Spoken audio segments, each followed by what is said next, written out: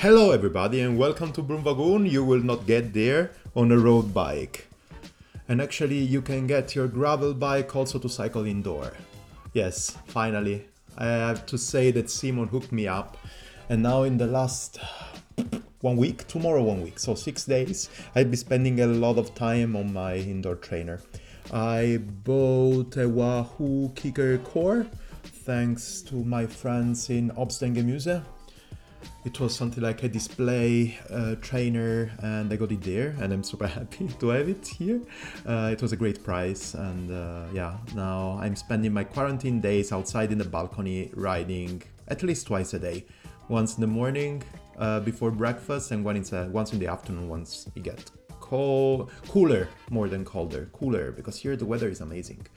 I'm spending a lot of good time, and actually my mood ramped up pretty quickly. And on top of the Wahoo Kicker Core, I put, first of all, my Open Up. I think it's a perfect machine for that. I had to put a bit of hand working in order to fit my cassette, my 1042 cassette with XD, yes, it's an XD free-wheel drive.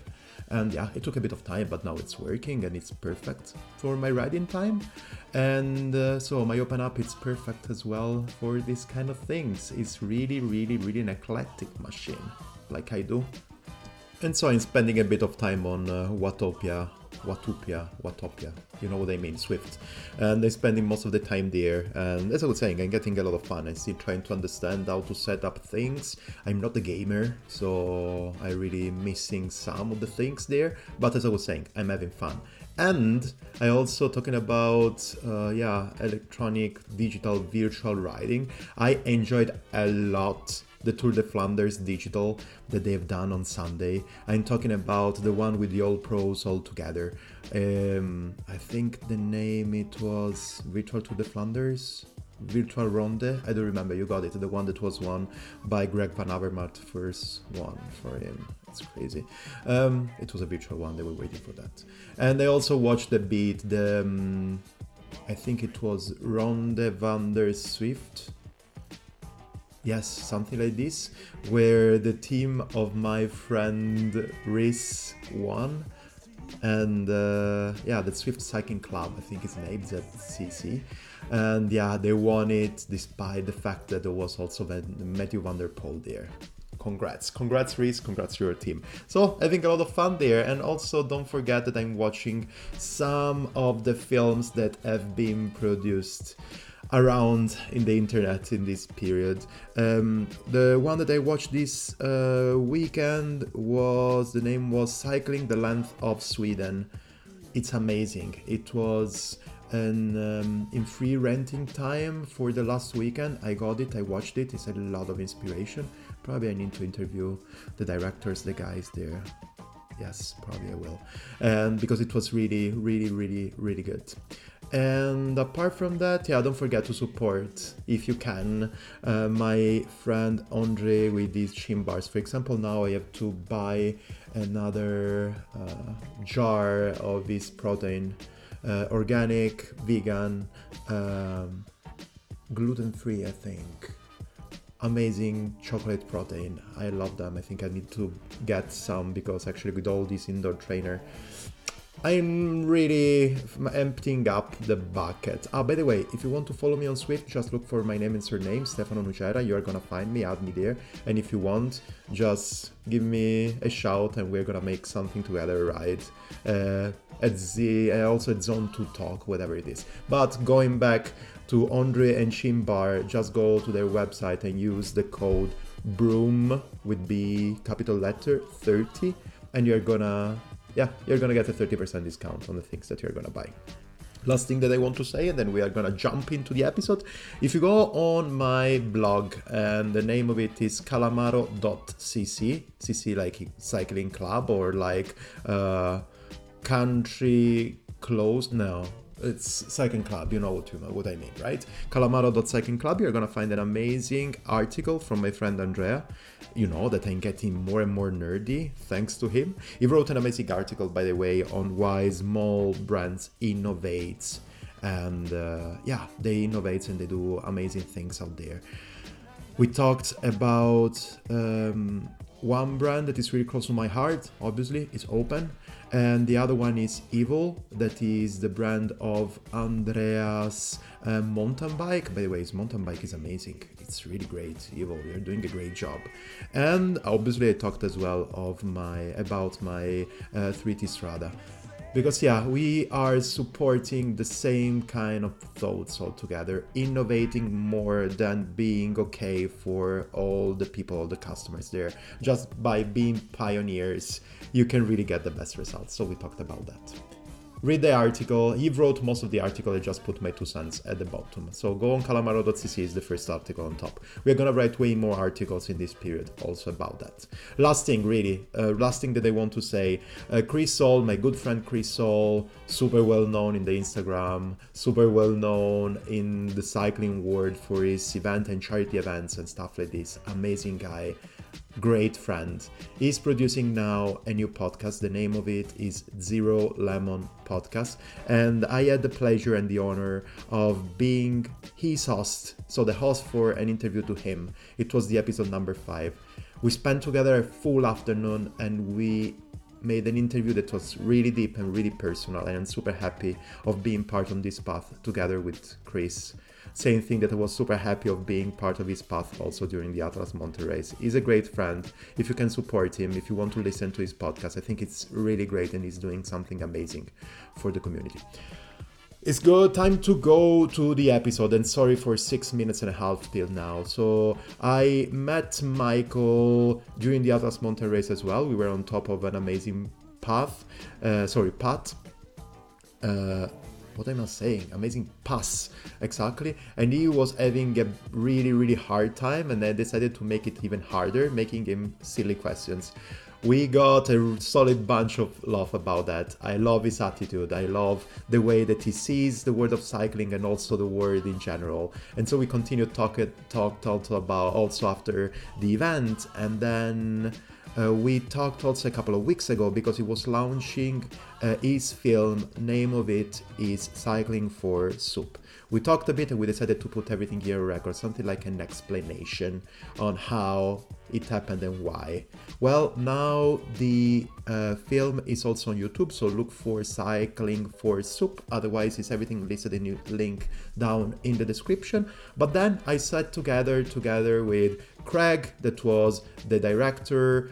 I think he was the director, yes. Michael, that was director, producer, and everything. And Alvaro, who was the main character of this film. We sat together. It was a huge interview made of 4 people. So sorry if you're gonna listen some weird things in the editing. It was pretty tough, but I hope you liked it because yeah, the spirit on this interview was amazing. I will let you be and we'll talk to you at the end of it.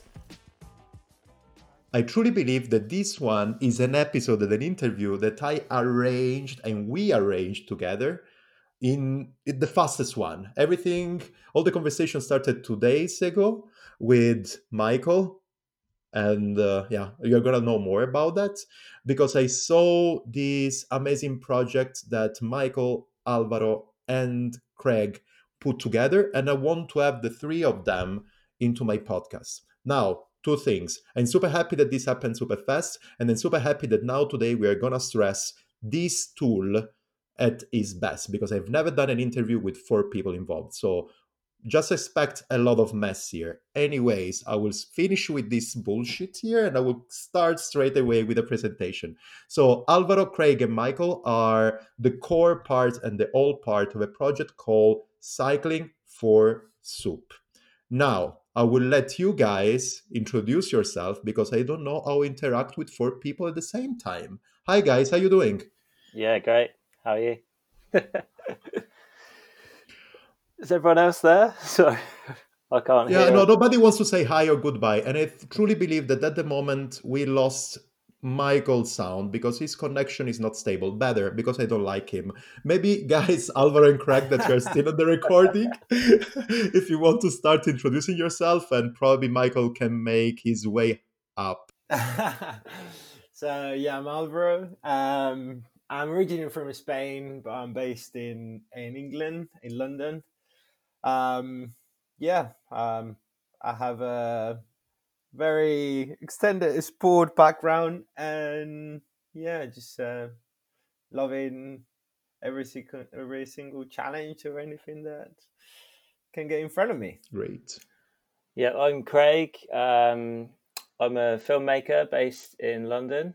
I work primarily in digital online content, so anything from commercials to short form documentaries. That's great. Let's ask Michael if he's still there.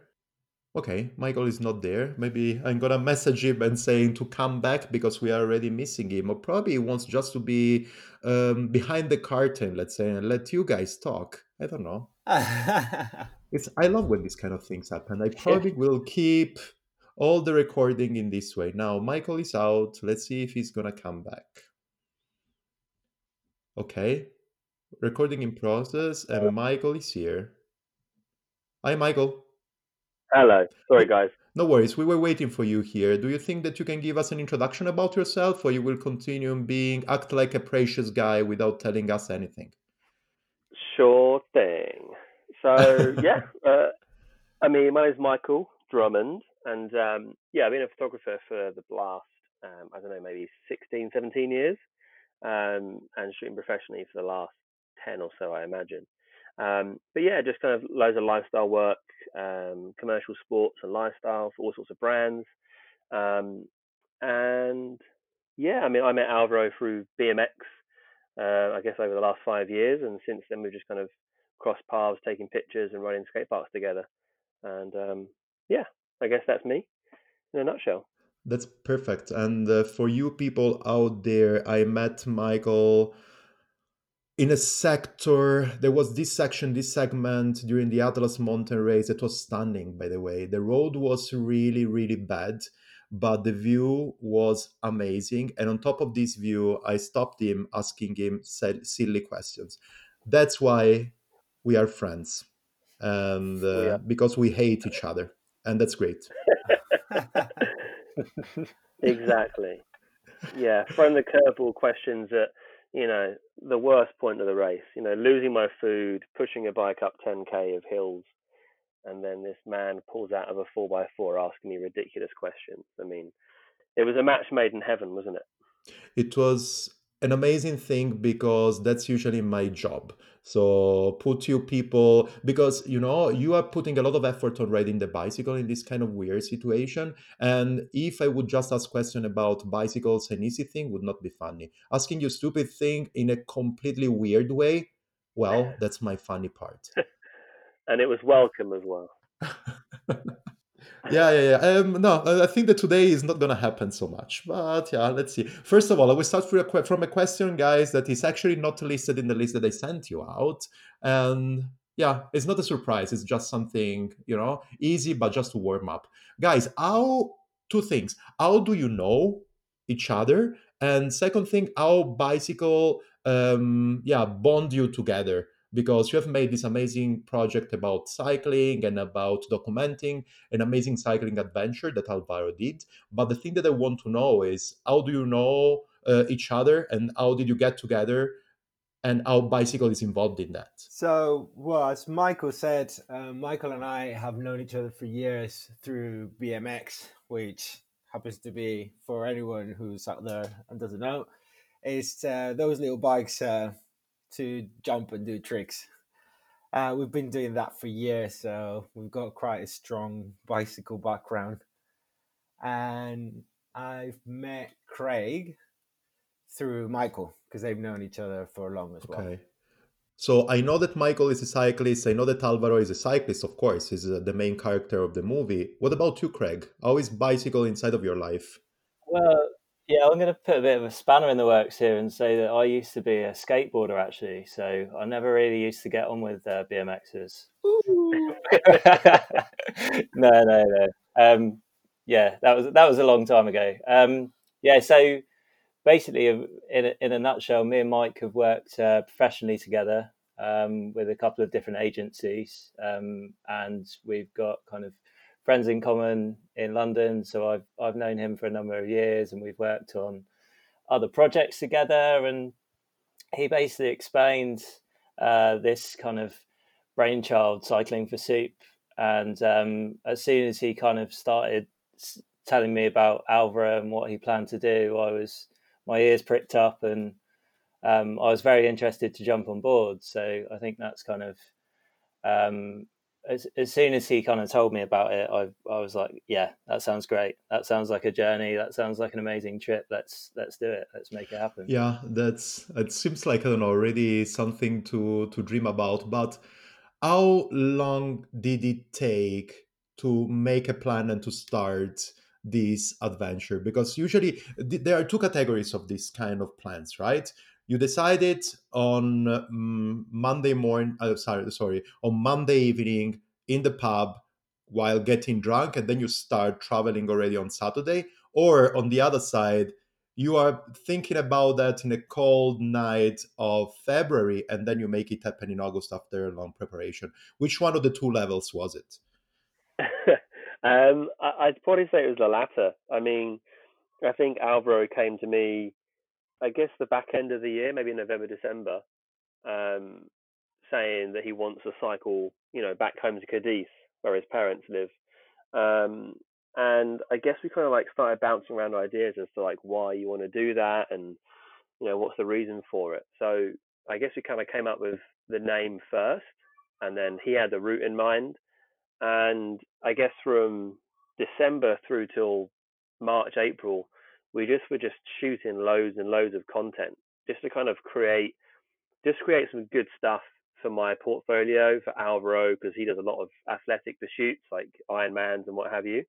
And we kind of just sat down and created all these videos and stills to pitch to brands. So it was like a long, drawn out process, but we made some great stuff, and yeah, we were really happy about it. So there was a lot of planning involved, um, and yeah, then Craig came on board at the kind of point where the project was, you know, almost like stuck in the mud. We couldn't get the funding for it and everything else. So yeah, it was a long, long, cold February night to answer your question. Okay.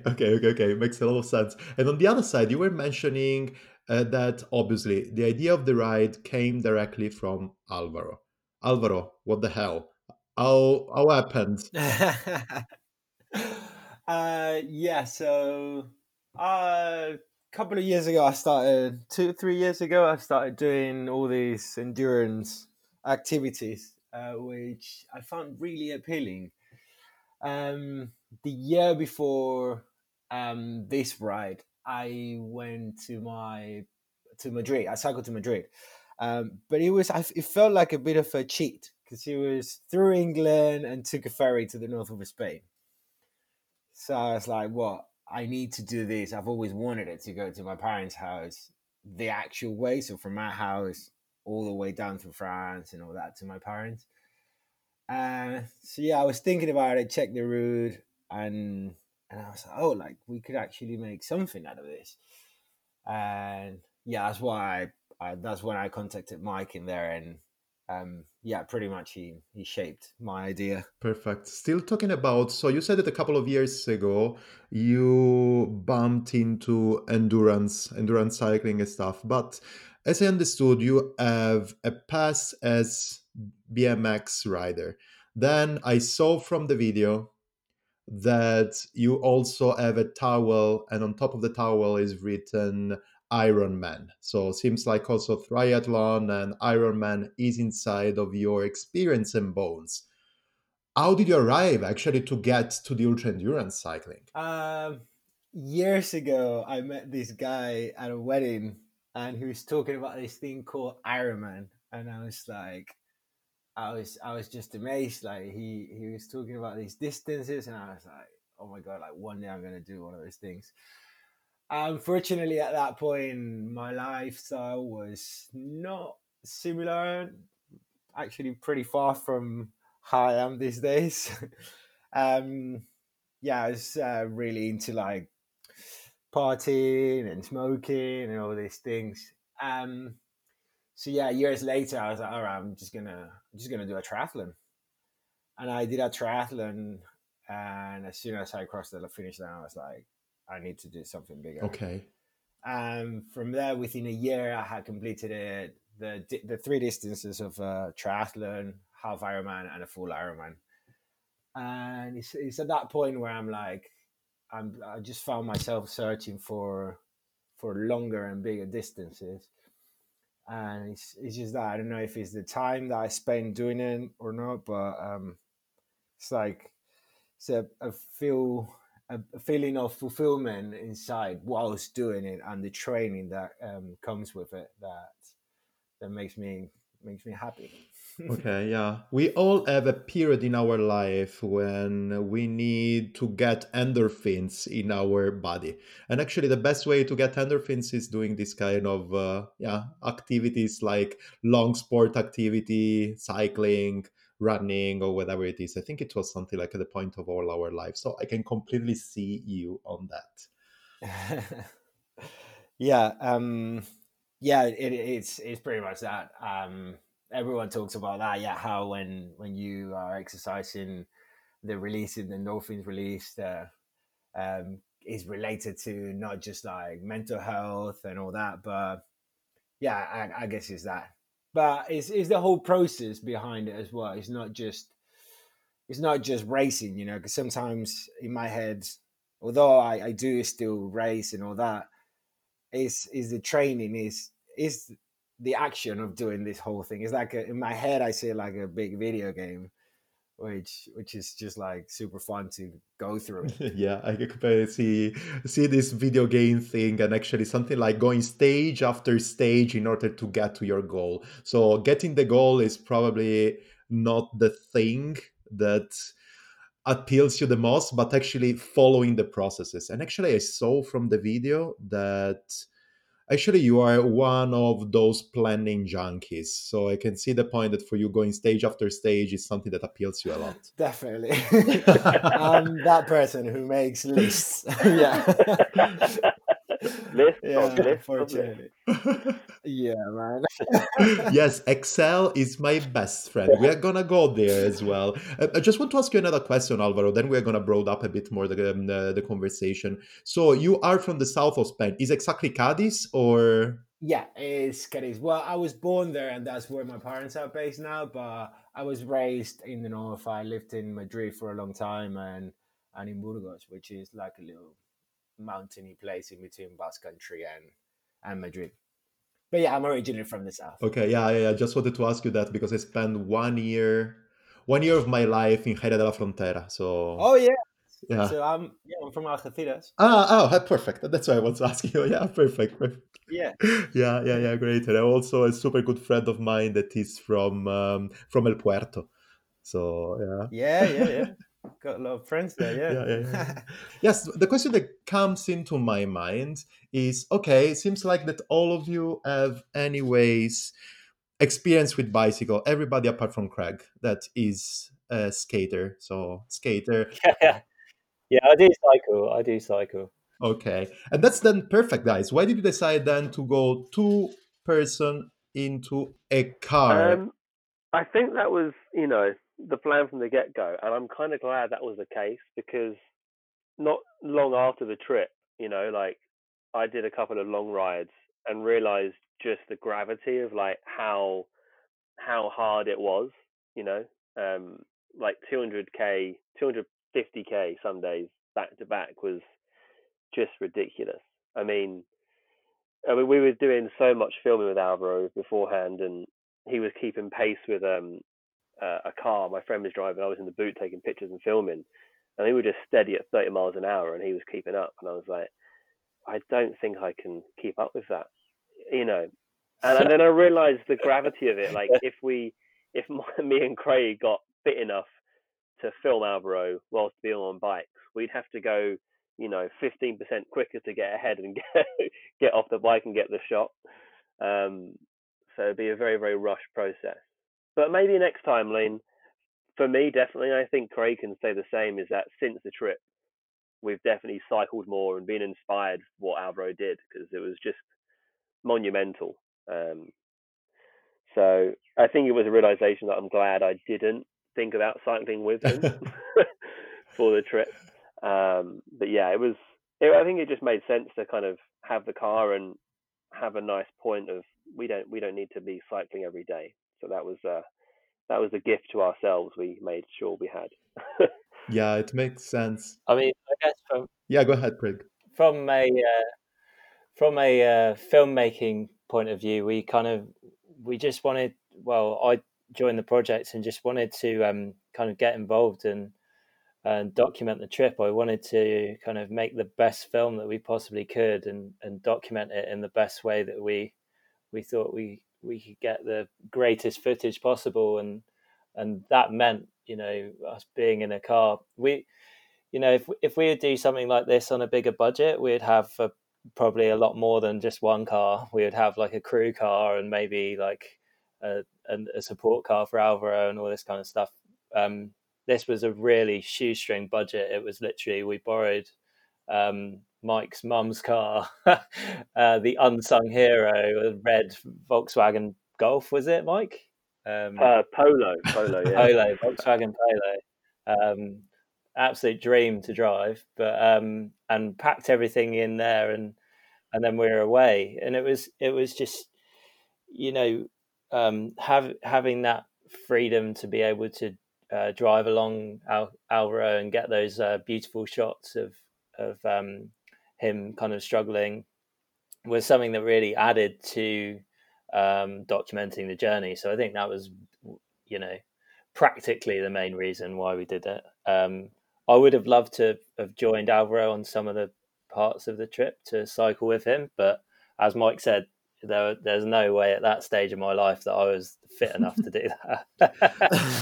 Yeah, from the video, so many times that was Alvaro saying, "Oh, I'm struggling a lot. Oh, it's so hard. Oh, the headwind, it's so bad." And then I saw also a couple of times that he was saying, "But I went that fast. It was not 29 kilometers per hour for 300 kilometers. I went that fast. I did that." And then I thought, okay, this guy is way stronger than he claims being. So I would have to do exactly the same thing. Never follow these crazy fast guys in this way. Yeah, I think it makes you realize like where your level's at. And yeah, it's just we constantly strive for, actually, in the car. Like, we'd go up some climbs and the car would struggle, and we'd go up and jump out, and, you know, we'd be in a position because we were far enough ahead, and we'd turn around and they'd already be halfway up a climb. And you'd be like, what the hell? Like, the car struggled. And there was only one point we actually saw him get out of the saddle and, like, power up a climb. And it was so frustrating because we were like, we want to see him suffer. We need some drama. Where's the, you know, the grinding and I can't do this climb. And it didn't, you know, I'm not trying to inflate his ego, but we wanted to see him suffer more. But it just made it too easy.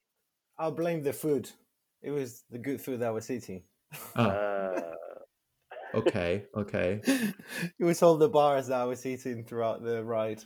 Okay. They were powerful then. Okay. So you are telling me, guys, that all the suffering that I saw during the movie, during the film, it was all fake. It was pretending to suffer. But in the other side, he actually, with no sweating, with no drop of sweat, he actually arrived from London to Cadiz with no problems, right? Because it looked like. It did look like that. No way. Yeah. There was a couple of times where I think one of the big problems we had is we'd lose him because of how we were tracking him, and then we'd find him at some point, and he'd, you know, be shivering in the middle of a road because it was like torrential rain and headwinds in Burgos, and other times it was too hot just outside Seville, and, you know, he was basically delirious. So in these weird positions where he'd be elated, and then we'd find him an hour later and he'd be, yeah, like a broken man, which was, yeah, there were like the peaks and troughs, you know, and yeah, he's not invincible, which is good to know. Alvaro, how do you feel about that? I'm far from invincible. Tell us more about that, Alvaro. Tell me which one were at that point the moment. So we're going to take out drama from this podcast, and then we're going to talk about cool things. But did you find some time that you were saying, oh, wash, it's incredible, it's impossible, I'm going to, I don't know, take a cab and go back home, or jump on a car? Yeah, definitely. I don't think I can mentally take myself there, but definitely I had the thought. There was 2 points which Michael has mentioned during from San Sebastian to Burgos, which is like the mountain part, which I knew that was gonna be the hard day. There was a storm hitting Spain at that point, and that storm was precisely where I was at that time. So it became the probably I would say is the worst day I've ever had on my bike. It was like 50 kilometers an hour, so 30-mile headwind on a flat road that went for ages, and yeah, it was hard. Like I was a bit scared because as Mike said, I kind of lost them. I couldn't see them, but I couldn't see anything around me. So I was like, well, if anything happens right now, I can't really go anywhere. I can't even cover myself from the rain or anything. I had several punctures that day as well because I had a little piece of something on one of my tires. Yeah, that day was really hard. And there was another one that was so hard that I was just going through coffees and sugar, and I'm not really a person who likes to drink sodas, but I was going through cokes like a maniac. And yeah, I was in, you get the tunnel vision and it's hot and you're tired and you're just thinking, what the hell am I doing here? But yeah. That was quite towards the end of the trip as well, though, Alvaro. So you had done a lot of miles to get that point. So I think you were probably suffering a lot from lack of sleep as well, because I think it's kind of hard to tell from the film, and it was something that we tried to illustrate as much as possible. But throughout the trip, we were literally getting to the next destination, and then we'd spend probably like an hour and a half or 2 hours trying to find somewhere to camp, where we wouldn't get, into trouble. And so then by the time we got to sleep, we'd only have like 4 or 5 hours sleep and then have to get up and go again. So I think it wasn't, I'm not going to take anything away from Alvaro, but it wasn't just Alvaro that was tired. It was everyone was tired because we were all doing the same journey. But yeah, I think there was big low points, but I'm in a way really happy that it rained so much because it kind of gives the film a lot more drama. So I'm glad, like Mike said, like I'm glad that Alvaro struggled in some bits and he's not invincible. Next time we're going to make it way harder. I can imagine already yourself, something like, I don't know, already pumping yourself up or whatever, Craig, and talking about you when you saw the first drop of rain at a certain point. Yes, we cannot do this kind of film without one rainy day. Yeah, exactly. You really, in a film, you really want to kind of add a bit of drama and a bit of tension, and to have a day that kind of was really rough on Alvaro. There was a big moment where, looking back on it now, maybe I should have got my camera out, but I was driving at the time and we'd basically lost Alvaro for about 2 or 3 hours. We were using WhatsApp live location to track him, and it kept on bouncing.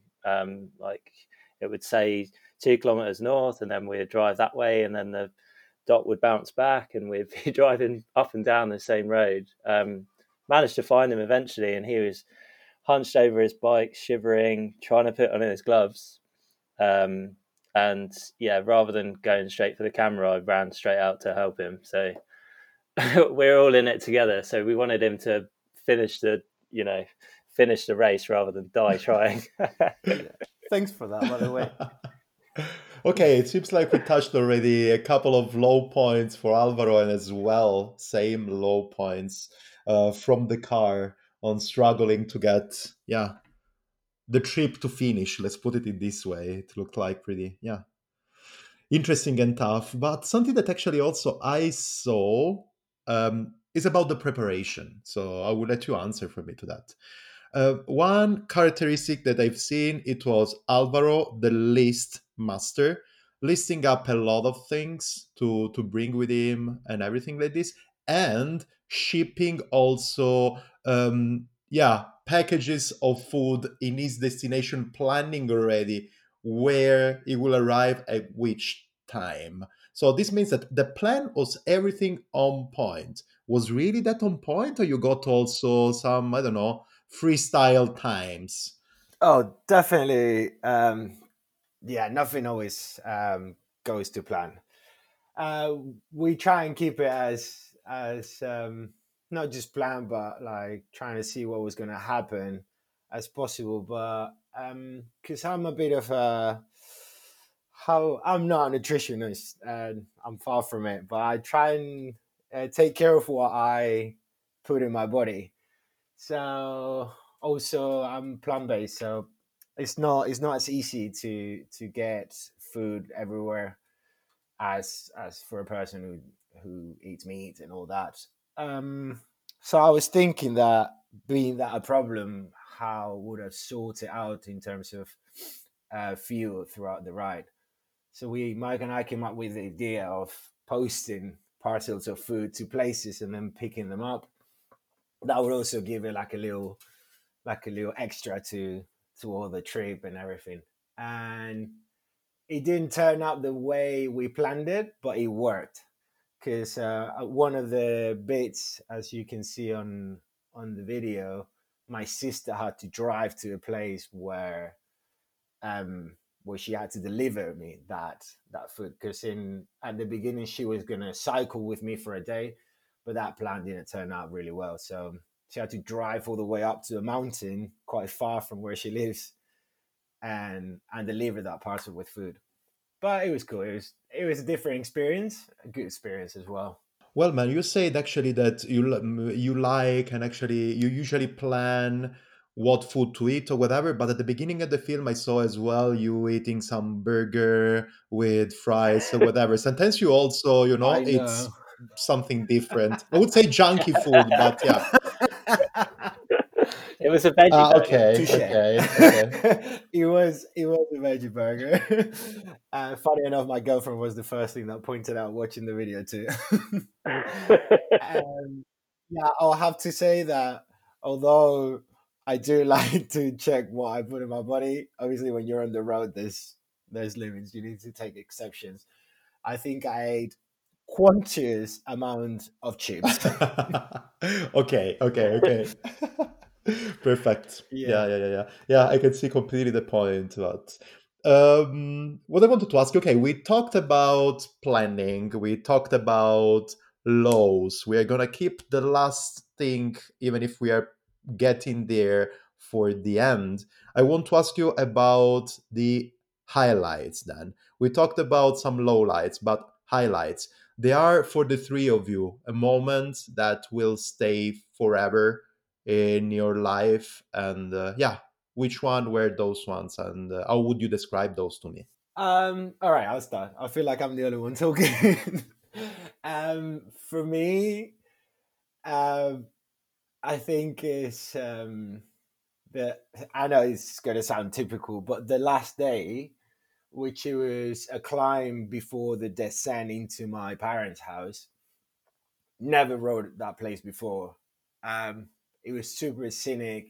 It was beautiful. It was downhill all the way for like 40k into my parents' house, which made it super nice after all the days. But we stopped like I don't know, like 2-3k from my parents' house to film some stuff, and I was just looking at Craig and Mike. I couldn't hold, but I think I yelled something. I can't remember what it was, but the the the feeling I had in that moment was I still feel it every time I think about it, and it's just really rad. Yeah, I remember what you said. It was a really loud shriek. It was like all this pent up excitement just kind of exploded out. Um, I think I'd agree though that section, and that was certainly one thing that I would love to ride personally as well. That mountainous section. There's like two national parks on that part of Andalusia, um, and they're just phenomenal. I mean, it's one thing I kind of neglect now is that Spain is this beautiful destination, and it used to be maybe like 15 years ago for holiday makers, but now you feel like, oh, you want to go to Bali or Thailand or what have you. But Spain has got so much to offer, and those two mountainous regions and the mountain which we pass where we pick up the parcel from your sister, Alvaro's sister, was just spectacular. I mean, utterly incredible roads, fantastic lakes. Um, yeah, I think it's just one of those things by bike. If you get to take yourself through an environment which you wouldn't normally go to, it just makes it that much more satisfying. So yeah, any time we kind of passed through a mountainous region, it was just pure bliss, pure bliss. I feel like in terms of highlights, it's that it was, I guess it ended up as like a 2-week trip, like from start to finish, but it felt like we were literally away for a month. There was because we basically woke up with the sunrise and woke up with the sunrise in one city and then saw the sunset in another city. It was, I think, just the journey as a whole was just an incredible experience to be part of.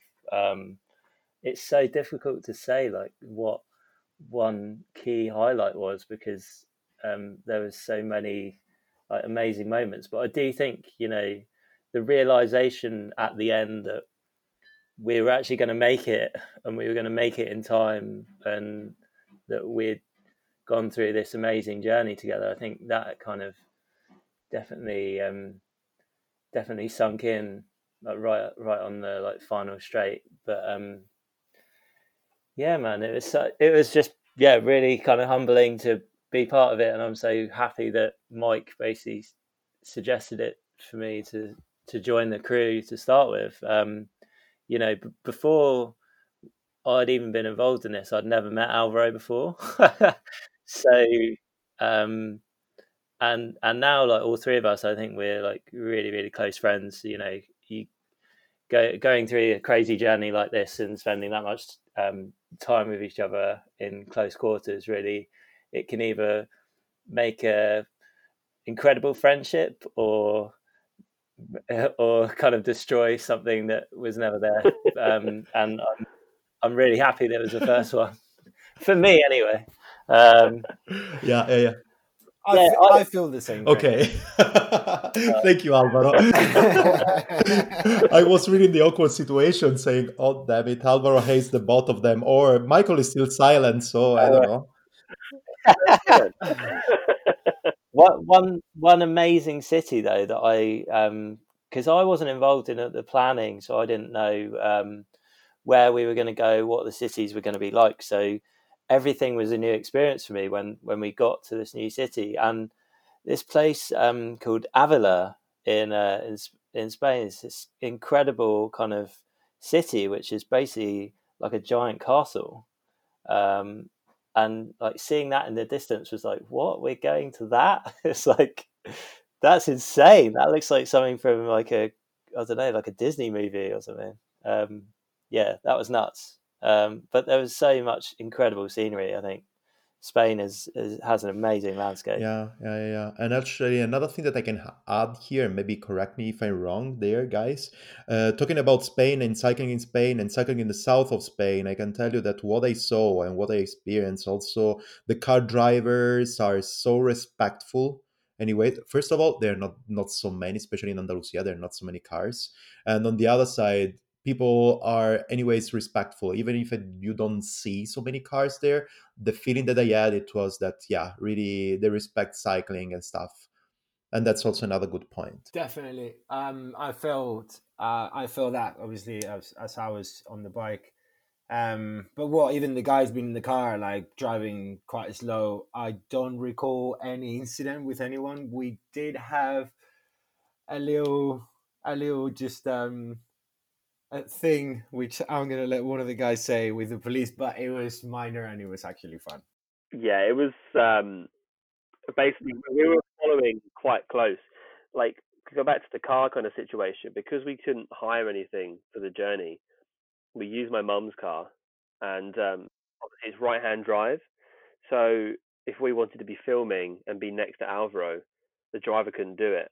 And obviously in the UK, we'd be driver up front, passenger on the front and the left. But when we got to Dunkirk, we had to like repack the car. So whoever was filming had to sit in the passenger seat right behind the driver. So it became this really awkward situation. And we were, I think it was the first day in Spain. We were kind of just cruising next to Alvaro, I guess like doing like 20 miles an hour. And there was about 6 police cars at a roundabout. Oof. And they pulled us over straight away and been like, what are you doing? But this was all in Spanish. And I was like, no habla español, like, I don't speak Spanish. He was like, it's not my problem. And luckily, Alvaro, like, I think maybe he turned back around or, came up behind us and explained the situation for us that we were filming a documentary for charity and, it was okay. I mean, if we. He dropped the C bomb, didn't he? He did. He dropped that charity bomb and it was just like, oh, it makes everything better. But he got us out of this situation. And if Alvaro wasn't there and we were just, filming and he went on, we would have, been in a pretty rubbish situation. But yeah, that was the only time we had any issues with traffic. I mean, the rest of the time, like, obviously Alvaro was cycling, but there was no problem with us, like, driving with hazards and being next to him, like, real safe distances and people going round. And what was amazing as well is loads of main roads have like a secondary road not far from them. So as much as the motorways were full of cars and traffic, just 200 meters away there was this really quiet, I think they're A roads in Spain, which were just empty and really great road surfaces, and that's what Alvaro used most of the journey.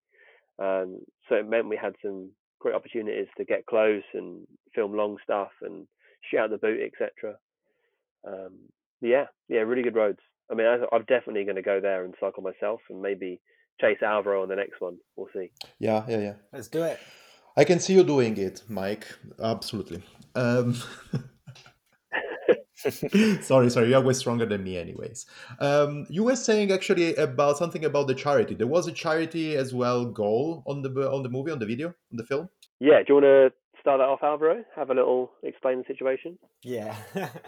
So yeah, as part of the ride, obviously, and one of the main reasons was raise awareness about different things that affect me or my concerns in general life. One of them was MS, which is multiple sclerosis. So yeah, I wanted to raise money and awareness for the MS Society here in the UK.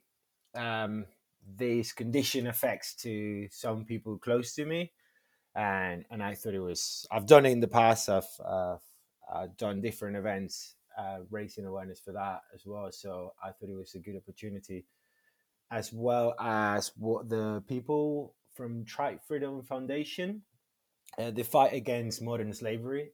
And again, I've done some stuff with them, some volunteering, and other events raising awareness and funds for the charity. They do a splendid job there helping and things for like human trafficking and all that, which I think is stuff that not many people know about, and it takes just a little to be able to help these guys with their duties, because it's just an amazing job what they do, and it just makes me happy seeing that people actually care about these other people who don't have the sources after government funds and everything finishes, with which is what these companies, well, not companies but charities, stepped in.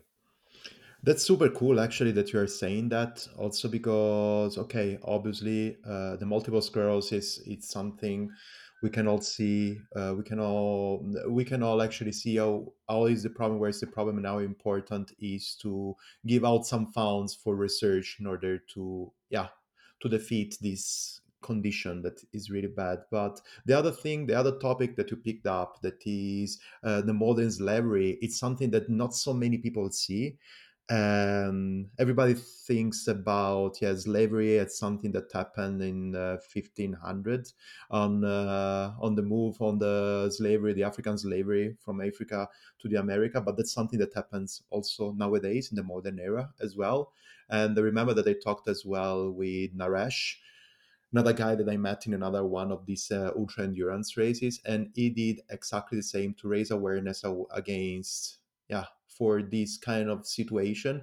And he made a trip from India to Hamburg, so from India to Germany, with a tandem, with an empty seat behind him, exactly to raise awareness on that. And I'm super happy when also other people from completely different background, from completely different side of the world, are still keeping this cause as an awareness cause. And I'm really, really, really happy to talk again about that here in my podcast. Yeah. Yeah, It's definitely go Mike. Sorry. No, I was going to say it's super prevalent everywhere, and like you say, that there's not much of a focus on it because it goes unnoticed. It's an invisible problem. Like I think it's like 2.1 people for every 1,000 people in the country are trapped within it in just the UK. And I think Alvaro mentioned like Tribe are doing amazing hands-on volunteer work as well as awareness stuff to highlight the problems there. So it's really great to be like working alongside the charity and seeing what work they do and like influencing positive change. And the idea of a tandem there, like the metaphor for having an empty seat, is that's incredible, and it's such a massive journey as well. Mhm. That's wild. Do you want to add something else about that, Alvaro? No, that's good. Perfect. Yeah. Perfect. Cool, guys. Now I think that we have to tackle the main topic of the interview, of the talk, of the conversation that we're having, and it's food. So, guys, who was the one eating the most during this trip? And maybe if you want to split things in teams, was the guy on the bike eating more, or the guys into the car eating more? I think it's a dangerous mix because like we were in the car for so long, we had like snacks. We could just like cram in sweets and biscuits and stuff. But whenever we'd stop, Alvaro would order 2 lunches, or we'd finish the end of the day and he'd have 2 dinners. And um, I guess maybe he takes the win. It makes sense that he takes the win. But Do you think so? I mean, I don't know. I felt like I was eating as much as you just because I'm greedy. I feel like that car was full of snacks every time I looked at it. The suspension did lower a little bit every time we stopped. Like we cram in more like nice French Madeleine cakes or crisps and avocados and bread. It was basically like a really intense 10-day picnic for me and Craig while we just watched Alvaro eat energy gels and SIS powders. Relationships happen. Okay, let's move the conversation there one step forward. The name, I think that we never named it during this episode, but anyways, it's gonna be the title. So the name of it is the name of the project, the name of the film, the name of everything is Cycling for Soup. Now, first of all, I want to start here saying, Alvaro, nobody believes that really you arrived home and you only asked for a soup. Nobody believes on that. It can be because, after a lot of junky food on the road, blah, blah, blah, blah, you wanted something healthy, but nobody believes that you sat on the table only to get a soup. First thing of all of that. Second thing is that there was for sure something else that you were looking forward for. So, to just summarize the question in one single, I would say dish at the point, one single meal, I would say, what were actually which one was the menu of your dinner once that your ride was over? Yeah. I mean, I've got some people saying the same thing before. The thing is, what is not showed on the video is the amount of soup that I ate. So my mum made 3 kinds of soup, and we 3 of us devoured it like there was no tomorrow. Okay. One of them, there were 3 types. Okay, so it was the one that I like the most, which is like it's like a courgette soup, super nice. It was a carrot soup. And do you guys remember the third one? There was a pole soup. Yeah, it was That artichoke one. gazpacho. Well, how was it? Sorry, I didn't hear it. Artichoke. Okay, artichoke tom. Oh gazpacho. wow. Okay, artichoke soup. Yeah, but this was also as well accompanied by other like just typical how do you say like the starters, the typical Spanish starters like olives and this and that. But yeah, I guess because my body was still on the finishing the ride, a daily ride, protein shake, going to bed. After the shake, like that felt like that was enough. And yeah, it took me like not a couple, but like I say, maybe 1 or 2 days to go back to be like, for my body to be craving normal foods because I wasn't really eating. I don't know how to say it. Well, guys, okay. I was eating, but it's like you know what I You mean. weren't eating, Alvaro. You were drinking, weren't you? Because you were drinking soup. Yeah, but you know what I mean. Like wanting a normal meal. Okay, let's put it in this way. I can completely understand it is a bit complicated for you, Alvaro, to answer to this question because the name of the whole project is Cycling for Soup, so you don't want actually to uncover the carton behind which one was the main meal after your ride. So, guys, tell me more about that. So, this is a question, and you don't answer, Alvaro, please. Craig and Michael, Okay. tell me what did you eat at that moment? To be honest, I was really hungry. I can see it, Like you know? the last part of the journey, we couldn't really safely film too much on that big descent because there was no passing places, so we couldn't pull over. So we just went ahead, tried to get some lunch, ate some food, and then it was like 3 hours, 4 hours until we got back and was in his parents' house eating soup. And we had a lot of soup and a bit of bread. But I think I just stuffed my face with like crisps and chocolate in the car. I mean, I was like a 6-year-old kid, just eating rubbish. And then I think we got like sandwiches for our journey back after. Like we myself and Craig, as soon as we got there, we kind of like set up the interview and then did the soup scene. His mum would be cooking all these soups, and we genuinely had soup. I wish I had a hamburger or something, just a bit of carby, because like we were flagging, and then the next day we left to get a ferry. We just disappeared from Cadiz, and I think Alvaro went for a swim on a belly full of soup. I mean, So we didn't, yeah. What Mike was saying, we didn't hang around, so we couldn't go and get fast food straight away. The next day, we loaded up on soup, then basically had like 12 hours sleep, then woke up, then got in a car and put in the sat nav London, and it was like 30 hours, and then we drove back. Like that's what we did. So that was the undocumented part of the journey that was probably like the hardest out of everything was driving back in one day. But yeah, food wise, I can't. It's mad. I can't remember what I ate. I definitely ate so much sugary food though, just to keep awake. And like, I've never drank as much coffee as I did on that trip. Every time we stopped, we wouldn't get just a double espresso. We'd get 2 double espressos each. Sometimes Alvaro would have like 3. He'd be like that day when he was flagging saying that he needed sugar, he was literally just like pouring sugar in double espressos and just necking one and then ordering another one. It was crazy. Yeah.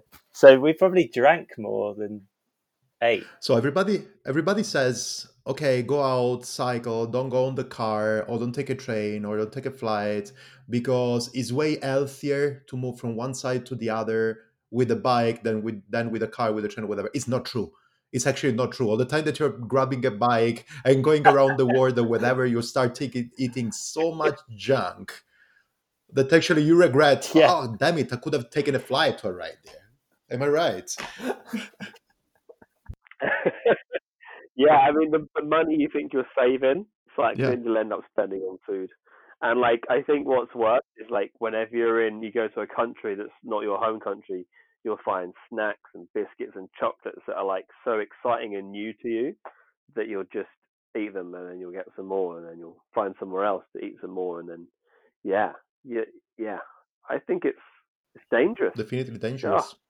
gotta watch it. Well, when we got into Spain, I remember when we got into Spain. So Alvaro and Mike don't eat meat, so I was like the only carnivore, and Alvaro used to eat meat, so he was like, "Oh, Craig, you've got to try this," and all this like amazing chorizo in red wine, and oh god, it was absolutely insane. It was so delicious. But so I think for me, the food in Spain was better than the food in France that we experienced. I think maybe because Alvaro, you're Spanish and you know what's the best stuff to eat. Yeah, that's probably why. Yeah. We didn't have a native French person with us, so next time it would be like have someone from each country to tell us what to eat and where to eat it. I don't know. I'm thinking that something like another kind of challenge can be cycling for fondue. And so and this would be okay. So starting from London, arriving in Switzerland, going through the old to the old France, and then cycling for fondue can be also another good thing. And actually, it's good, right? It's okay. Tasty and delicious. I'm sold. Okay, I'm gonna wait for you here in Switzerland preparing the fondue, even if I'm not good on doing it, but I'm really good on eating it. Cool, guys. I think that we are at the goodbye time, but I will not let you go before telling us everything about the distribution of the film and what is going to happen. So today is Thursday, the 2nd of April. So I know that something is happening today, but anyways, you're going to listen to this episode, people, next week. So you want to know where to watch this amazing film. I will let you tell guys whatever it is about this topic. So yeah, that's right. So April 2nd, when we're recording this at 6:45 p.m., we are launching it on YouTube as a premiere. We had planned to do some physical releases. There was some advice giving us a hand to do one in Bristol and Brighton, and we had one in London the week before. But the coronavirus situation obviously put us in a weird place, so we couldn't do any more. So we have it hosted on YouTube, and then we're gonna have our social channel on Instagram still going. We're gonna put a link up on Facebook, and you can find it at youtube.com/cycling for soup, and that's number 4. So cycling for soup. We have a website as well. We're going to put up a few pieces, the trailer and the video. So it premieres on April 2nd, but you can watch it anytime you want. Obviously, YouTube is the world's biggest cinema, so you haven't got to worry about seats, and you can eat whatever the hell you want. Yeah, that's how we're putting it out. And Empora, who have been our media partners on the project, they're going to share it for us. So they did a little piece for us the week before last on the project as well. Yeah, and we're just stoked to have it out there now. Yeah, check it out. I hope you enjoy it. Perfect, guys. Then what else to say? Looking forward to see the response of people on the amazing film that you have done. Actually, I watched it in a pre-premiere yesterday, and I loved it. I hope that everybody here loves it as well. And what else to say, guy? I really can't wait to see what you're gonna plan the next. And I know that all the plan is gonna be done by Alvaro, so I'm happy with that. Nah, this is a team effort. Okay. I've got to admit that Mike and Craig plant a lot of seed of thought on me as well. Yeah, it's definitely a team effort, everything that we've done so far and everything that we'll be doing. I might be the one on the image, but there's a lot more of hard job and a lot of hours put up by Michael and Craig, definitely, and I appreciate that too. Oh, thanks, man. I love it. I hope that there are gonna be some tears here now, also something like emotional tears now in the podcast. So it's gonna have a boost on plays. That's amazing. Thank you, guys. Thank you, guys. Then it was really great pleasure to talk with you today. And what else? Yeah, hopefully see you soon. And anyways, we're gonna talk pretty sooner than that. Thanks a lot, guys. Thanks, dude. Thanks. Thank you. Stefano, before you go, what's your favourite soup? What's my favorite soup? That's an amazing thing. I usually the soup thing for me, the soup game for me is not a game because I can still get hungry forever if I have a soup. So I prefer something more different, you know. I like, for example, baked pasta or all these kind of things. And in this period, because we are all locked in, right? We're all locked at home. I'm cooking as a monster. And the thing that they are doing the most, I'm doing, as I was saying, this kind of pasta made in the oven. And I've done one that is a Sicilian one that its name is pasta incasciata, that is actually with aubergine. It's really good. Oof. Tomato, aubergine, and then there was inside as well a lot of cheese, of course. And another one I did it with artichokes as well. Still artichokes, pasta, and cheese. And then another one that I have done that is really good is with zucchini and egg and cheese. Okay. Is it okay? It's still, I think it's still a soup, Oh, right? it's so Pasta is good. still a soup. Yeah, it depends how much cheese you have, I guess. It depends if it's creamy. It's pretty creamy. My pasta usually is pretty creamy. Yeah. But anyway, again, if you want to do something Nice. like a cycling for pasta, I think we can arrange something for you as well, guys. It's not a problem. Yeah. I like it. Yeah, definitely. Perfect, guys. Thanks a lot. We'll talk to you soon. Okay, Peace. thank you. Ciao. Bye. Talk to you soon.